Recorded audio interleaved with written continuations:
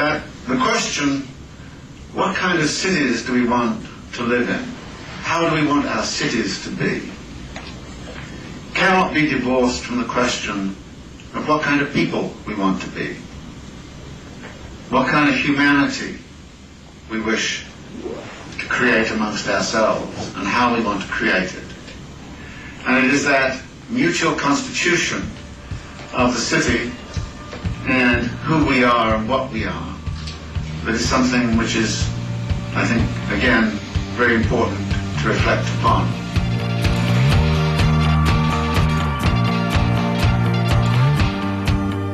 This is The City, an hour dedicated to a critical discussion of urban issues.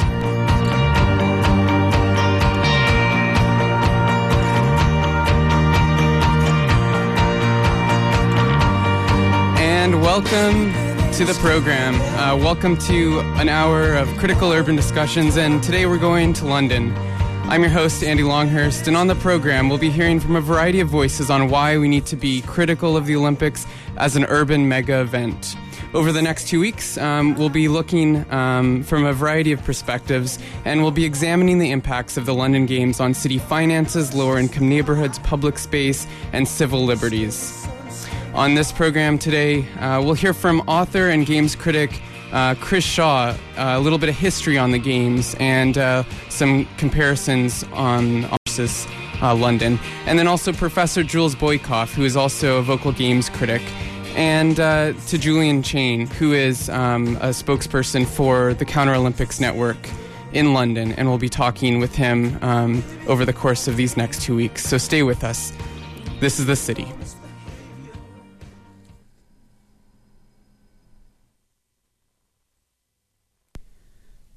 Mega events such as the Olympic Games have often been described as a preferred tool of place promotion and marketing, and a primary connection between the local and the global. The Olympics are a global spectacle literally taking place in a single locale. Olympic Games are tightly interwoven into the urban economy and redevelopment schemes. They are also an increasingly important driver in the creation of new leisure and consumption spaces and the interests of international property firms. Like all mega events, the Olympics are almost exclusively an urban phenomena that require large public and private investments. While these investments are usually place-bound in the form of bricks and mortar infrastructure, they play a crucial role in tying local processes into wider economic circuits.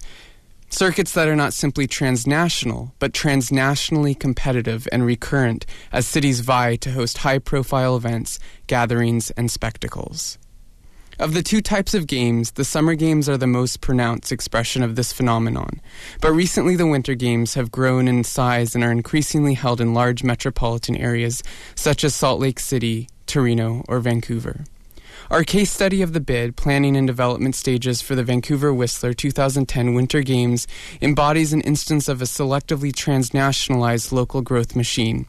Its primary function is to balance the traditional political power of locally based growth coalitions with the need to respond to extraterritorial actors and coalitions, a growth machine diaspora. We thus characterize this growth machine diaspora as neither purely localized nor as placeless and hyper-global, but as a group of dispersed actors in various selected locales that is bound together through common interests and beliefs in specific forms of urban development and growth. Beliefs made more attainable through the vehicle of the mega event. And that's Surberg, Van Winsberg, and Wiley writing in the journal City, an urban geography, urban sociology, urban studies journal. And this was in an article in a study mapping the Olympic growth machine, transnational urbanism, and the growth machine diaspora. And I think it's interesting, a couple weeks back now, talking about the urban growth machine, and had the opportunity to talk to Dr. Harvey Malach at New York University, who originally theorized the idea of the urban growth machine as a way to view urban politics and urban processes, and to really unpack what goes on and how important property development is, and the property elite who seek to benefit from a lot of these types of mega events. So I think when looking at the games, we have to inherently ask, who is benefiting and who seeks to benefit from these type of events. And I think this goes beyond than a lot of people who were on the critical side of the Vancouver Games and opposed to them were seen as party poopers or just finding something to gripe about. But that's not the point, and that completely misses the point.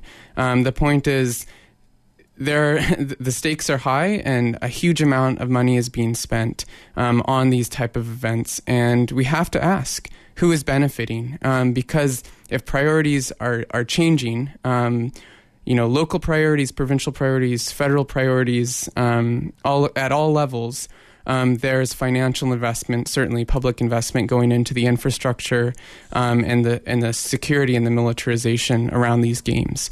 So I think we have to go beyond that simple.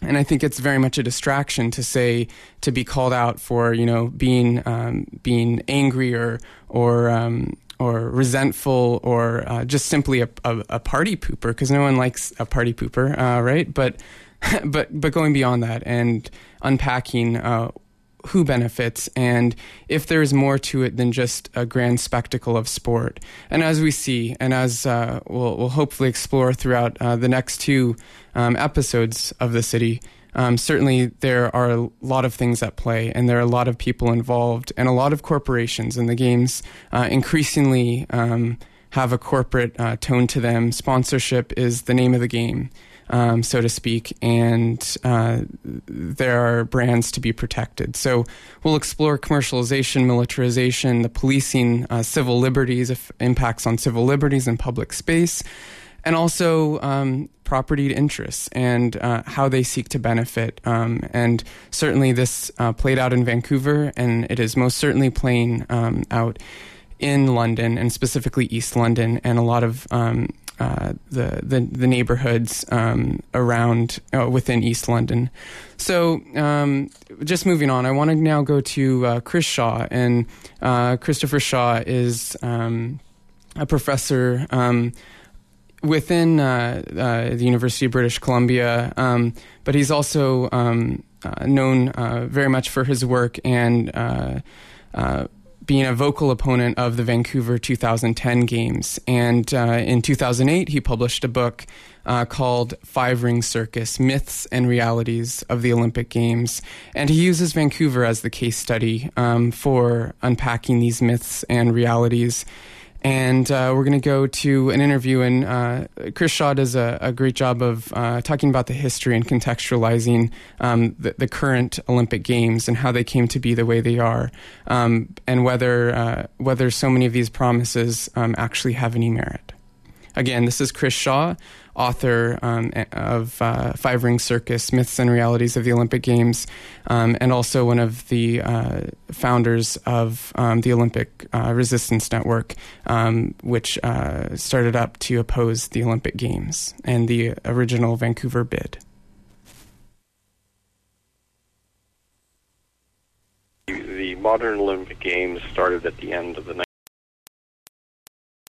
19th century. A fellow named Pierre de Coubertin, an aristocrat, Belgian, I believe, or French, decided he wanted to recapture the spirit of the ancient Olympics and started an Olympic movement that had some ups and downs before it really began to kick into a regular feature in about the 1920s. And for much of its history, the Olympic Games was pretty amateur. It really was amateur sports, and the athletes could not be professionals, and it was people doing this as a hobby, and people who came to watch it were doing it just because of the love of the sport. And it fairly rapidly in the 50s and 60s started to transition into something else. And by the time the 70s and 80s rolled around, it had become a very big business. The IOC before the 70s, basically had trouble making ends meet. And then they discovered the magic of television marketing, and the television marketing began to become a significant revenue stream, that plus the various products and the sponsorships. So the IOC went from being a little hole-in-the-wall organization that had trouble putting on the games every 4 years to one that became a multi-billion-dollar enterprise. And that's really when things radically began to change. And I guess the key date to remember is 1984, the Los Angeles Games, where really television marketing came in, the sponsorships came in a really big way, such that the Los Angeles Games actually generated a modest profit. And that was partially because Los Angeles had the infrastructure, so they didn't actually have to build much, but also because the games generated so much income through the television and the broadcasting that the IOC and the host city actually did okay. They've never repeated that. They've lost money, or the IOC never loses money, but the host cities have always lost money, and the host territories have lost money ever since. Can you expand on that? Pardon me? Can you expand on that and unpack the role of the IOC? And I think a lot of people... Well, the IOC is the owner of the Olympic Games. They control the trademarks. They control all of the facets of games. They will take a piece of any Olympic action. They hold, copyright and intellectual property on virtually everything associated with the word Olympic and the Olympic Games. So they get paid every time a city wants to host them. First of all, there's a bid process. The bid cities pay money at each stage of the bid process to the IOC. That's not refundable. And then once the city is chosen to be the host of the games, the cities are now sign licensing agreements and other agreements with the IOC that basically allows them to carry out the games and to, in principle, keep some of the revenues that are generated. So it becomes a huge money-making scheme, very far from the Cobertons' original vision of being pure sports for the love of sports and sports as a vehicle to unite humankind. And it is now a vast corporate empire. The IOC depends on whether it's winter or summer games, but pretty routinely they make several $1 billion each time they hold the games, and they do not pay taxes on their profits anywhere in the known world. They don't pay any taxes in Switzerland. Right. Now, that doesn't mean individual IOC members don't pay taxes, but the organization itself pays none. They basically, in Switzerland, hold charitable status. And when you consider an organization that probably made, $2 or $3 billion on the 2010 Winter Games, that's pretty remarkable. And so then the question is, what do they do with their vast financial windfalls? Well, we don't really know. The claim that the IOC makes is that the bulk of it gets given back to the national Olympic committees and to the various sporting federations that are associated with the Olympics, but that we have to take their word on it because they also don't get audited. So we don't really know where those billions of dollars each time games are held actually wind up. Certainly the IOC members live like royalty. Certainly they seem to have no lack of resources. But again, maybe they do give 92% of it away as they claim, but then again, that's still an awful lot of money that flows into their coffers. And again, it's all unaccountable, unaudited, uncheckable by normal mortals. And as far as I know, the only country that could actually do it would be the Swiss, and they don't. Right. In Five Ring Circus, you used Vancouver as the case study to talk about myths and realities of the Olympic Games. Right. Can you talk about and reflect upon, as we're on the eve of the London Games, what happened with the Vancouver Games and relate that to what we're seeing with the London Games? Well, I spoke to a British reporter the other day, and he was, as we were talking about Vancouver versus London, the similarities are extremely apparent, and these are really across the board. For example, the cost overruns. Usually bid cores come in with very under-evaluated numbers because they know very well that the citizenry wouldn't go for it if they came in with the realistic numbers. So what a routine feature of any Olympic Games is that the cost escalation for everything tends to be somewhere between 5 and 10 times the original.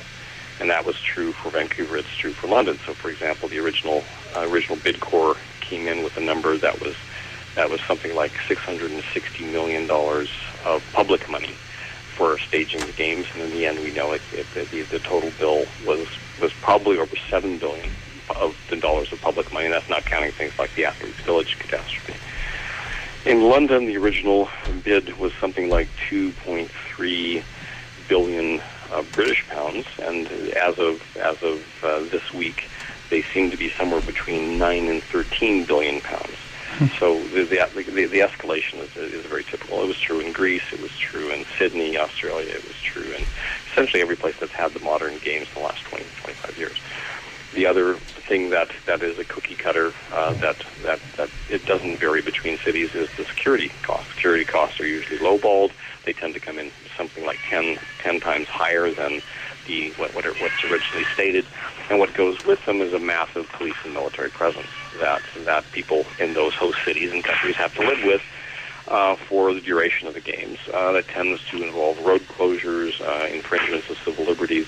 The IOC demands that there be no visible protests, and most cities were only too happy to comply. For example, we had various signage bylaws here in Vancouver that took a lawsuit to soften. Same thing is happening in London. Basically, they commercialize the public space for the game sponsors.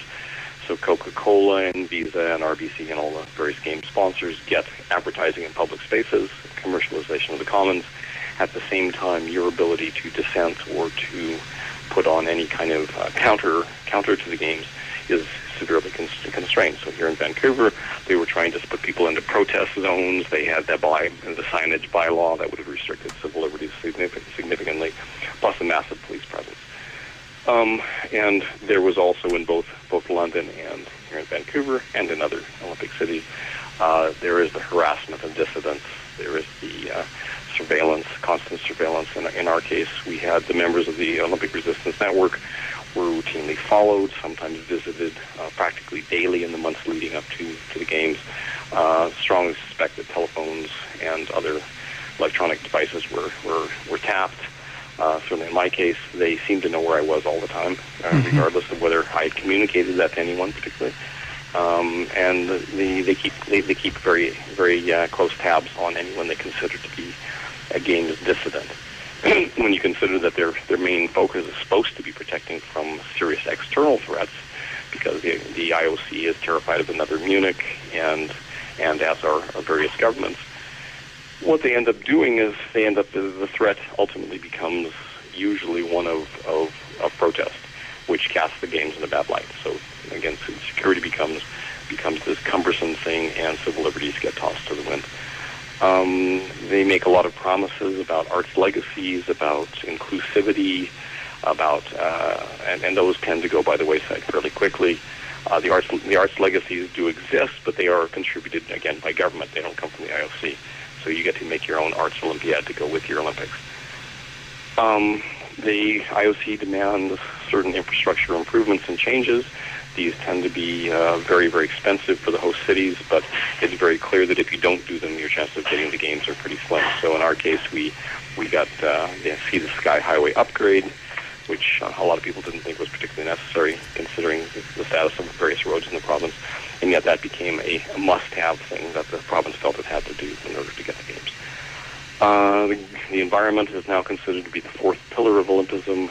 It's supposed to be very important that the games be green, and they never are.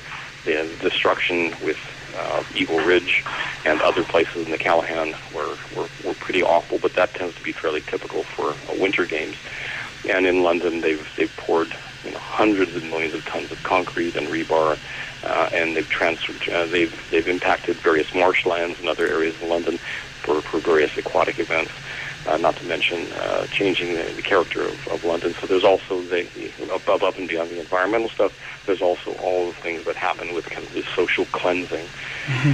What you have to remember that the Olympic Games in their modern form are primarily designed by local entrepreneurs, usually developers, who have some part of the city they want to develop at taxpayer expense. And the games provide the venue to gain access to that area and then get subsidies to develop it so that they can then sell it after the games into the market. That was true in Vancouver. The whole thing was a real estate scam from the beginning, courtesy of the late Jack Poole, who actually admitted the same to a series of other realtors back in 2002. The same is true in London. The area they're developing is being hyper-developed for real estate, with enormous price tags on the apartments that are being built. So far from being socially inclusive, these are basically devices to make to gentrify the city and take those areas that have not yet been developed and enable the developers to develop them more rapidly. Have you yeah, sorry, go ahead. No, those are the big picture items. So all of those things in different scales happen in every city. Right. Have you been in contact or spoken with those organizing against the games and heard from them, and just do you have a sense of what's going on? And I know there is a lot going on, but it's so rarely covered that we don't hear about it. Well, there's stuff certainly going on in London. There are games opponents that are beginning to. Well, they've been organizing for some time, so there are some protests planned. Probably not the scale that Vancouver saw, but there are some protests planned. Certainly, other cities have organized sometimes much earlier and more effectively. So, for example, in Chicago, there was an extremely effective organization called No Game Chicago that I think was largely responsible for defeating Chicago's bid for the 2016 games. Others, we worked closely with them. We worked with a group in Norway to stop the Tromsø 2018 bid. Other cities have been a little slow to recognize what's happening. For example, Rio is now seeing the clearance of many of the favelas, right, or the various sites, and massive displacement of the poor. But there is a growing anti-Olympic movement that is beginning to connect up the various groups in different countries. So there's a No Sochi 2014 is where the Winter Games will be. So they have ties with us, with the Chicago group, with the Rio group, with the London group, and various other organizations that have arisen in the last few years. We haven't seen anything yet in South Korea, but South Korea, I think the opposition really hasn't had time to coalesce. The South Koreans have been bidding for Pyeongchang for 3 rounds already before they finally got it. So, but there's certainly more coordination between anti-Olympic groups than there was when we started back in 2010. Do you think ultimately this the organizing and sharing experiences and working to resist the games in all its various ways will it ever be enough? I think 2 things are going to happen. One, I think when Chicago started their No Games organization, they had what we had developed over the previous 5-6 years to actually help them, and it helped them an enormous amount. We had learned a lot of lessons, what to do, what not to do. Mm-hmm. They really were able to apply those very successfully. And so I think different organizing groups in the future will have, with my book and other books that have been written, and the various kind of organizing manuals that are out there, and now the history of what an Olympic resistance looks like, there is now the potential for people to start organizing, not have to start from square one. So I think that's certainly one thing that's going to happen, and that has begun to happen. The other thing is the games have become so absurdly expensive that every city that gets them feels compelled to put on the most spectacular of events and to build more infrastructure, to do more and more things, that the games have just become so expensive that even a city like London is going to find the economic burden of it overwhelming. Well, and this is also going to be increasingly coming at a time of growing austerity, I would imagine. Well, that's it, and right? Coming at a time of, well, absolutely. So, in a time of growing austerity, if you remember the riots last year, which were triggered, the initial impetus was the killing of a black teenager by the police.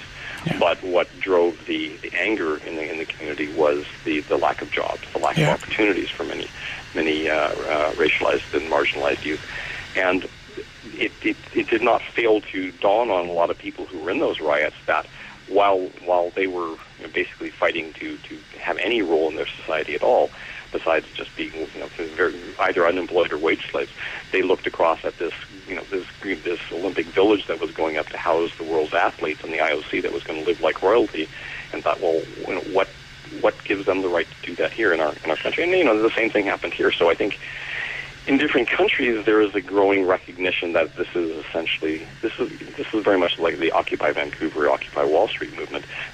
Why is the 1% yet again getting away with everything, and the rest of us get peanuts or crumbs from the table? So it's getting harder in times of austerity to justify these games, the extraordinary expenses that citizens of the various countries have to pay. I mean, you look at what's happening in Greece. The Greek economic crisis can be laid in many ways at the cost of the 2004 games. The cost to the country was so enormous that Greece never recovered. They went into kind of an economic death spiral, largely due to the $20+ billion they spent getting Athens ready for the games. And what was the outcome for Athens? Well, the stadiums are locked up. They're falling to pieces. There's almost nothing to show for the games besides the fact that they held them. And they still have ridiculous unemployment, and they're now fighting, to keep their head above water. And then what they're going to get is the IMF coming in and dictating austerity measures and the fire sale of some of their national and natural resources. In Vancouver, we have, overall, we have the white elephant of the Olympic Village, which is going to haunt taxpayers in the city for a long time to come. And in both in London and in Athens and Sydney and other places where the games are held, the resources get pulled into that city where they're held and pulled away from the rest of the country. So, for example, who did well in Prince George based on the Vancouver games? I suspect nobody. Who's going to do well in the rest of England based on the London games? I don't even think London will, but even if anyone did, it wouldn't be people in York or Manchester or Birmingham or the other areas of the country that are in recession. And that's so typical. So I think ultimately people are getting wiser to this and recognizing that these games have to be scaled back significantly or curtailed altogether. What about holding them in one place? You have the infrastructure. Well, absolutely, and that's been raised by lots of people. Helen Lenski, who's probably the world's most renowned scholar on the Olympics, has suggested that, and the Breadnought Circuses group in Toronto made exactly the same suggestion. They said, well, why does the circus have to move? Why not just, you've built it, you've got one in Europe, you've got one in North America, whatever number you have, that's enough. You don't have to keep the circus moving. But that's a little bit like asking why, the TV series Survivor has to move to a different location. Would you watch it again if it were going to be held in the same place you just saw? The answer is no. Or at least the IOC thinks the answer is no. So the IOC has to move the circus, partially because they remember, it's all an economic shell game to get the television revenues. If they hold it in the same place, how many people are going to tune in to see it in the same place again? At least that's the fear. That's why they try and distribute it geographically. That's why they try and move it. And also, how many people want to go through the experience again? Sure, it was fun for some people, but do you really want your roads closed again? Do you want the security thing on your head again? Do you want the civil liberties violations again? Do you want to pay for it again? Even though the next time around you might actually do better financially because you're not building all the infrastructure. But infrastructure does decay, so it's not like it's free at any time. Okay. So there are a number of reasons for not doing that. I mean, but the other thing that's been raised as a good plan is why not have it in multiple sites? In other words, if you're going to have it, let's say, pick a city, London, why not have the games of the various sports distributed across the United Kingdom? You could do that. Right. But then again, that doesn't solve the underlying local rationale, which is real estate. You cannot sell real estate in York, because you don't want to sell real estate in New York, you want to sell real estate in London. So if you pull people away to the different venues, you're not going to be able to do that. So the underlying local reason for having it is gone. Well, Chris, but there's no reason you couldn't, actually, and in various bids have actually talked about that. New York's bid actually was creative in the sense it was ridiculous in some ways, but it was very creative in the sense they said, well, we'll have some of the events in New York City, we'll have events outside New York City, we'll have events as far away as actually upstate New York. They're even talking about sharing with Montreal some of the events, which all would have been great, but that defies the logic of what the modern Olympics actually are. I would suspect austerity and the end of growth may be the end to. I think it's just gonna price itself out of any rational range, and then only countries that don't have to answer to the citizenry are going to be able to have it. So you can have it in Russia and China for a while because what's going to happen if you protest in Sochi? Well, nothing good. Yeah. But ultimately it's going to become. People will see it increasingly as the white elephant. And again, the internet is a very powerful tool, and everything we've written and said, I think the Chicago people wrote and said, the stuff that's now coming out of Rio, the stuff that will probably come out of Russia in whatever form, these are things that are beginning to have larger and larger impacts. So the number of people who actually oppose it at the onset is actually growing. Right. Well, Chris Shaw, thank you so much for your time. I really appreciate it. My pleasure. Take care. Bye-bye. Bye.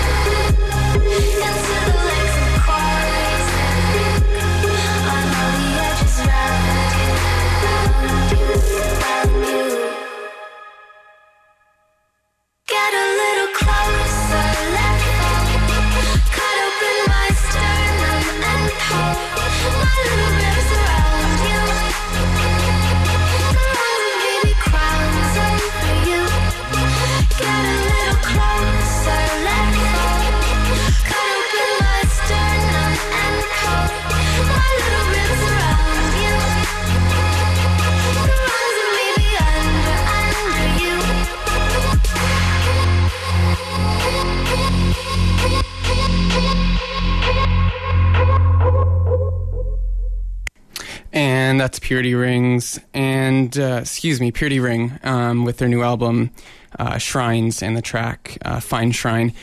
And before that music break, you heard Chris Shaw. He is author of Five Ring Circus, Myths and Realities of the Olympic Games. And that conversation was from July 16th, talking just at the lead up to the London Games. And now we're a number of days into the Games. Opening ceremonies were on this past Friday. Today is Tuesday the 31st. So a bit into the Games, and we've already seen some of the mobilization against the Games. And I don't think we're seeing the same degree of mobilization on the ground that we saw in Vancouver, which is quite interesting considering London, a city the size that it is. Not to say that there isn't a lot going on. And in the last part of the show, we're going to hear from Julian, Cheyne, and he is a spokesperson for the Counter Olympics Network, and that is the local organization working to mobilize against the Games. So that's to come in the later part of the show. Specifically, he'll be talking about the militarization of public space and the clampdown of London. specifically the East End of London, and that'll be towards the end of the show. But first, we're going to go to Amy Goodman and Democracy Now!, talking with Professor Jules Boykoff, and he is a scholar studying political science, scholar studying social movements and resistance to the Olympic Games. He's written on the Vancouver 2010 Games in the New Left Review, among many other scholarly publications and journals, and he's there as a visiting scholar, and he's been there for a number of months. So this is Amy Goodman with today's Democracy Now! Coverage of the London Games, and talking about some of the recent events, including a number of critical mass writers were arrested the day of the opening ceremonies on the past Friday. So this is going to Amy Goodman, and again, I want to thank Democracy Now! For that coverage in conversation with Jules Boykoff. We begin our show with the 2012 Summer Olympic Games, where 10,000 athletes from across the world are competing at the Olympic Park in East London. While NBC has been airing wall-to-wall coverage of the Games, little attention has been paid to what has taken place just outside Olympic Park. In the latest crackdown on dissent, London police arrested 182 people Friday for taking part in the monthly critical mass bike ride. The ride took place during the Olympics opening ceremony. The cyclists say they were kettled by police and held overnight. One of those arrested was a 13-year-old schoolboy. Another was a protester who identified herself as Melanie. Police want to stamp out dissent. That's why I was arrested. And John Carlos, who's an Olympic hero, came to speak in London a short while ago, and he got us to, during his talk, he got us to repeat, "I am not afraid of offending my oppressor." So I'd just like to do that right now, really, because I think that's really important, that we're not silenced by heavy-handed authorities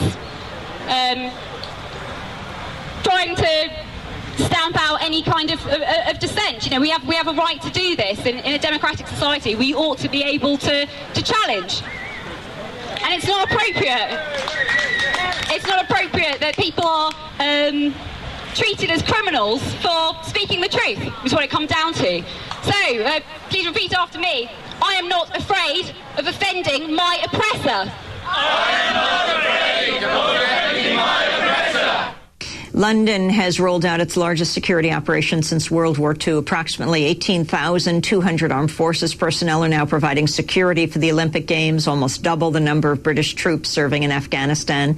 Helicopters, fighter jets, bomb disposal units are all on standby. The Ministry of Defence has also attached missile launchers to roofs of some London residential buildings. London Mayor Boris Johnson defended the massive security operation. We were always going to have loads of military personnel anyway, so that hasn't really changed. Plus, I don't personally. I think most people in this country don't have any objection at all to seeing venues being properly invigilated by professional military armed services people. Meanwhile, inside the Olympics, the London Organizing Committee is trying to quell public outcry over the empty seats at Olympic venues. Thousands of fans were told the Games were sold out for years, while prime seats reserved largely for sports federations and corporate sponsors have remained empty. Organizers have started drafting in local children and army volunteers to fill the empty bleachers.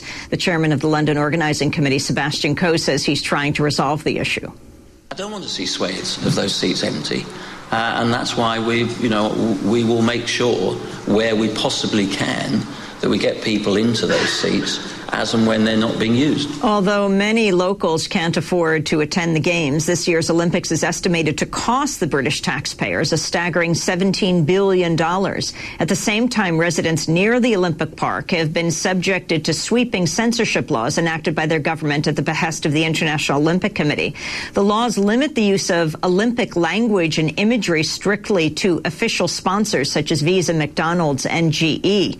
Meanwhile, activists are outraged that the Olympics Olympics' long list of sponsors includes companies such as Dow Chemical and BP. They say the corporation's human rights records are at odds with the Olympic ideals of global peace and goodwill. We go now to London. We're joined by Jules Boykoff. He is Associate Professor of Political Science at Pacific University, visiting scholar at the University of Brighton. He's been in England since April following the build-up to the Olympics and is writing a book on dissent in the Olympics. He played for the U.S. Olympic soccer team in international competition from 1989 to 1991 and had a piece in the New York Times headlined Olympian Arrogance. Jules Boykoff, welcome to Democracy Now! Let's start off with the protests outside and the thousands of empty seats inside the Olympic arenas.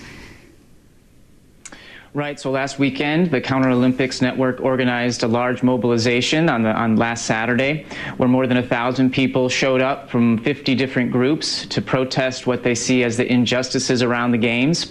We took a march through some of the areas that are affected by the Olympics, walked through Bow Quarter, which includes a tall tower where some of those surface-to-air missiles that you mentioned are located. We saw Army personnel peeking their heads over the top of the roof and looking down at us kind of curiously. Moving on to the end where there were speakers, some of which we heard from in your clips running into this. So I think it's important actually to take a step back before we think about the tickets and think about why people might be upset about the tickets in the bigger picture. And that is because people in London have paid for these games and they definitely don't feel like they get what they're paying for. Back in 2005, when London won the bid for the games, they told their citizens that the games were going to cost about $3.5 billion. After that, the price tag catapulted as soon as they learned that they won the bid, pointing some people to say that, in fact, lowballing the costs and overhyping the benefits has become an Olympic sport in itself. By now, you can see the costs have gotten to almost $18 billion. And I think those numbers are staggering in themselves, but they deserve a closer look. If you calculate who's actually kicking in that money, somewhere between 88 and 98% is being paid for by the British tax-paying public. So 88 to 98%. British taxpayers are told that this is a public-private partnership, but it's an extremely lopsided one at that. That's led to the question among people, for whom does this Olympics juggernaut boom?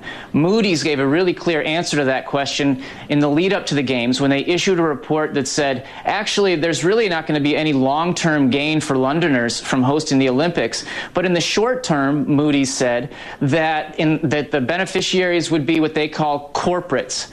Recently, Tony Blair, who was instrumental in getting the bid for London back in 2005, said, hey, you people questioning the Games, just be quiet. This is going to be a, quote, gigantic schmoozathon.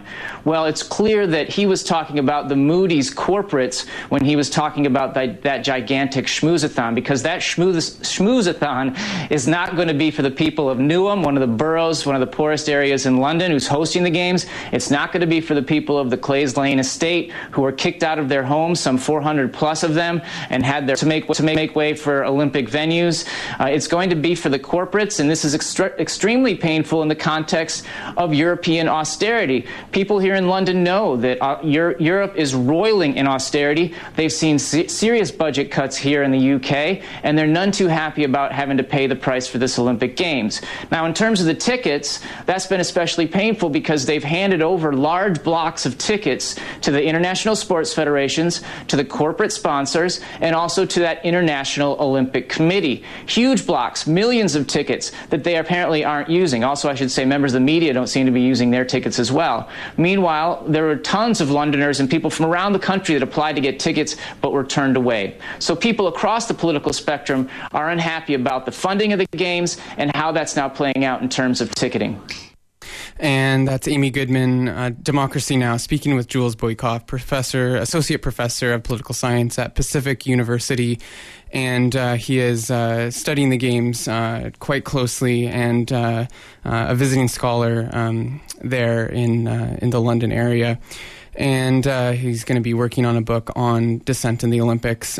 So a very interesting perspective, and he also was somebody who has written on the dissent with the Vancouver Games, and there are some great podcasts on some specific lectures around these very topics that he's given in London, and you can go to thecityfm.org to find links for that as well. Follow the city on Twitter at @thecity_FM. And I do want to add that this is The City, an hour dedicated to critical urban discussions, and we are broadcasting live from CITR 101.9 FM, CITR.ca, and syndicated on CJSF 90.1 FM, CJSF.ca. Thank you so much for tuning in. We're going to now go to Julian Cheyne, and he is a spokesperson with the Counter Olympics Network based in London, England, and they've been very active on the ground in protesting, organizing protests opposing the games, and speaking up for East London and the boroughs in East London, who many people are seeing the effects of the games. Julian, he himself, somebody who was evicted from his estate, from his place, which he explains when I spoke with him just last week. And he's going to talk specifically about the militarization and the clampdown policing of public space and East London specifically. And this is I had a very long, very interesting and thorough conversation with Julian, and we're going to pick up this conversation next week on The City. And so please be sure to tune in for that, and you can find more information. Again, everything is available at thecityfm.org, and you can find an archive of podcasts and information about upcoming programming there as well, and links specifically to a lot of the organizations and a lot of the individuals that I'm speaking of. So again, Julian Cheyne, he is spokesperson Counter Olympics Network, and he also writes for gamesmonitor.org.uk or .uk.org. Again, Julian. Well, I mean, I got my start because I was evicted to make way for the Olympic Games. I had to leave where I lived, a place called Clays Lane, in July 2007, because the estate was compulsorily purchased by the LDA, the London Development Agency, in preparation for the Games. Can you describe what it feels like to be in East London or near the sites? Because certainly it's been described as a militarized city, and can you speak to that at all? Yeah, sure. What we have in London is, and this is around all of the Olympic facilities, is, well, first of all, the Olympic Park is surrounded by a fence, an electrified fence, 5,000 volt electrified fence. And all the way around these facilities, there are kind of, there's further fencing and blocks of concrete blocking off certain roads. And now there are also particular sections of road where there are searches going on. When you drive along those roads, you'll get stopped. You won't actually get searced necessarily. So it's like a checkpoint, essentially. Exactly, it's a checkpoint. You'll be asked for identification. What are you doing there? There are particular sensitive areas where this is happening. Now, I mean, it's a rather strange concept. This militarization would be pushing it too hard, in the sense that for large parts of London, you don't see any military at all. It's in particular areas, and it's right up against the facilities. It's not spread out into the neighbouring streets. So if you go to Stratford town centre, for example, and you walk through the smaller shopping centre, there isn't actually any military presence there. Mm-hmm. When you cross the road over towards where Stratford Station is, then you will see security guards. I don't think actually there's any military presence there. When you walk through Stratford, when you walk through the Westfield site, you will see more police, you will see some armed police. And then when you get up to the fencing where the Olympic Park is itself, then you will start seeing soldiers and armed police and security guards in large numbers. So it's a kind of like a sort of process of gradually getting closer to the facilities. There are places where, if you, like, for example, I've been to do interviews, filmed interviews, near a facility which is in a place called Leighton, every time, or almost every time I go there, security guards will come over and ask what we're up to, and usually sometimes the police will also appear, and they will question the cameraman and the reporter and say, why are you here, etc., etc., all completely unnecessarily. I mean, if you can imagine that a terrorist is going to walk up with a camera and stand around, I mean, it's all kind of slightly mad, really. I mean, of course, it's possible that somebody could do something like do that and have a bomb strapped to themselves, in which case it's kind of rather stupid for security to go and approach them. They'd be better off just leaving them alone. What do you make of the extensive use of private security? Yeah, well, it's not just private security, because, as I say, police will also come. Yeah. But yes, it is private security companies which do the initial kind of recce. Mm-hmm.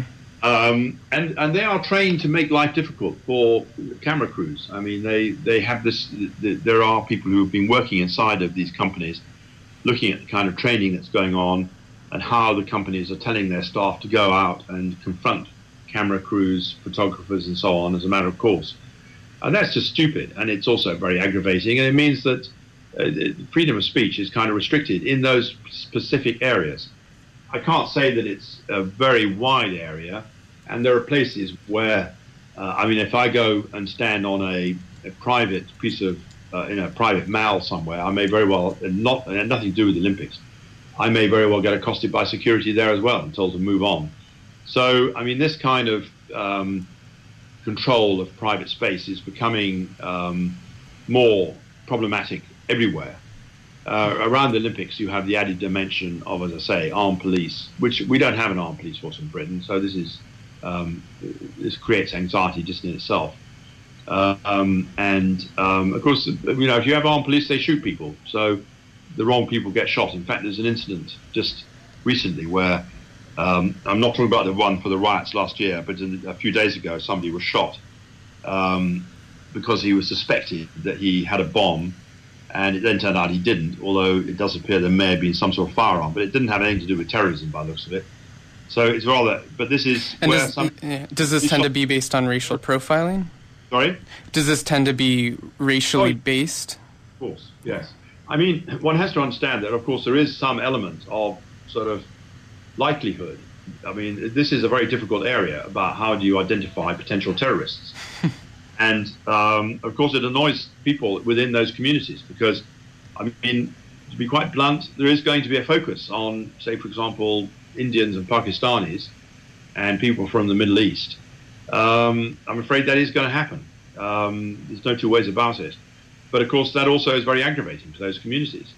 It's an unsolvable problem, really, because the only way to combat terrorism of this kind is to penetrate those organizations. You have to rely on, well, it's two things. I mean, it's the penetration. It's also, of course, responding to political demands or political problems. So, I mean, this is a very, very, very difficult area. And it would be wrong to say that there isn't a security issue. There is a security issue. It's how you manage it. I think that we have a situation of complete overkill. A lot of the measures which are being taken achieve nothing. They actually achieve confusion. You have more security guards than are needed. And as a result, actually people get past this security. People got into the Olympic Park, you know, because actually there are very peculiar arrangements. And somebody walks up and they get past one block and then they go to the next one and they say, oh, it's all right, you know, I know they've got through because et cetera, et cetera. You know, I mean, they blag their way in. So there are kind of, when you have very heavy security, you can also create more problems in security because you have so many different people doing the same thing and they get confused as to whether somebody else has agreed to somebody doing something. And so you've got, then you have the sort of really peculiar things like putting missiles on tops of blocks of flats, which just make people annoyed. And also it's completely pointless because if you're going to shoot down a jet coming into London, you don't shoot it down over the city, you shoot it down somewhere out in the country. And that was Julian Cheyne, and he is a spokesperson with the Counter Olympics Network. And within that, you heard him talk about the policing and the increasing military, private security, and police presence in East London. But more than that, it's somewhat unevenly geographically spread out. And so, and much like the Vancouver Games, regular neighborhoods, you wouldn't see a police or military security presence. But when you go to venues, you certainly see that change very dramatically, and sort of the ridiculous nature of some of the methods under which they think they are managing the risk, putting missile launchers on residential buildings. So, but we're going to continue this conversation with Julian next week on the city, and we're going to be talking more specifically about the impact on East London and lower income and working class neighborhoods, the processes of gentrification which the Olympics inevitably stimulate, and the growth machine politics, which serve to benefit a propertied elite and property developers. So all that and more on the next episode of The City on CITR 101.9 FM and CJS and syndicated on CJSF 90.1 FM. Again, everything available at thecityfm.org with a full podcast archive. So with that, we're going to wrap up the show. But before that, we're going to end with a track from The Clash. This is Police and Thieves. And thank you so much for listening. This is The City, an hour dedicated to critical urban discussions.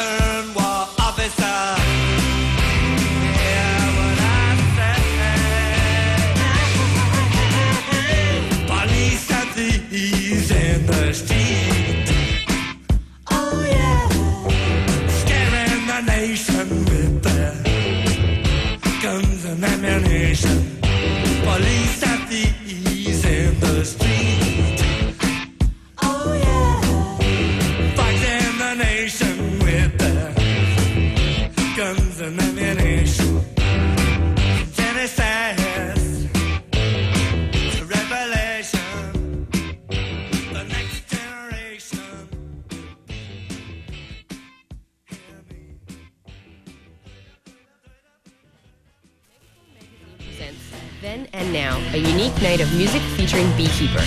Enjoy your favorite songs from Ma Petite, Sid New York, and many more. It's happening on Tuesday, August 21st at 9 p.m. at the Biltmore Cabaret. Tickets are $10 and all proceeds go to the Megaphone magazine, which provides a voice and economic opportunities for the homeless and low-income community. Sponsored by CITR 101.9 FM.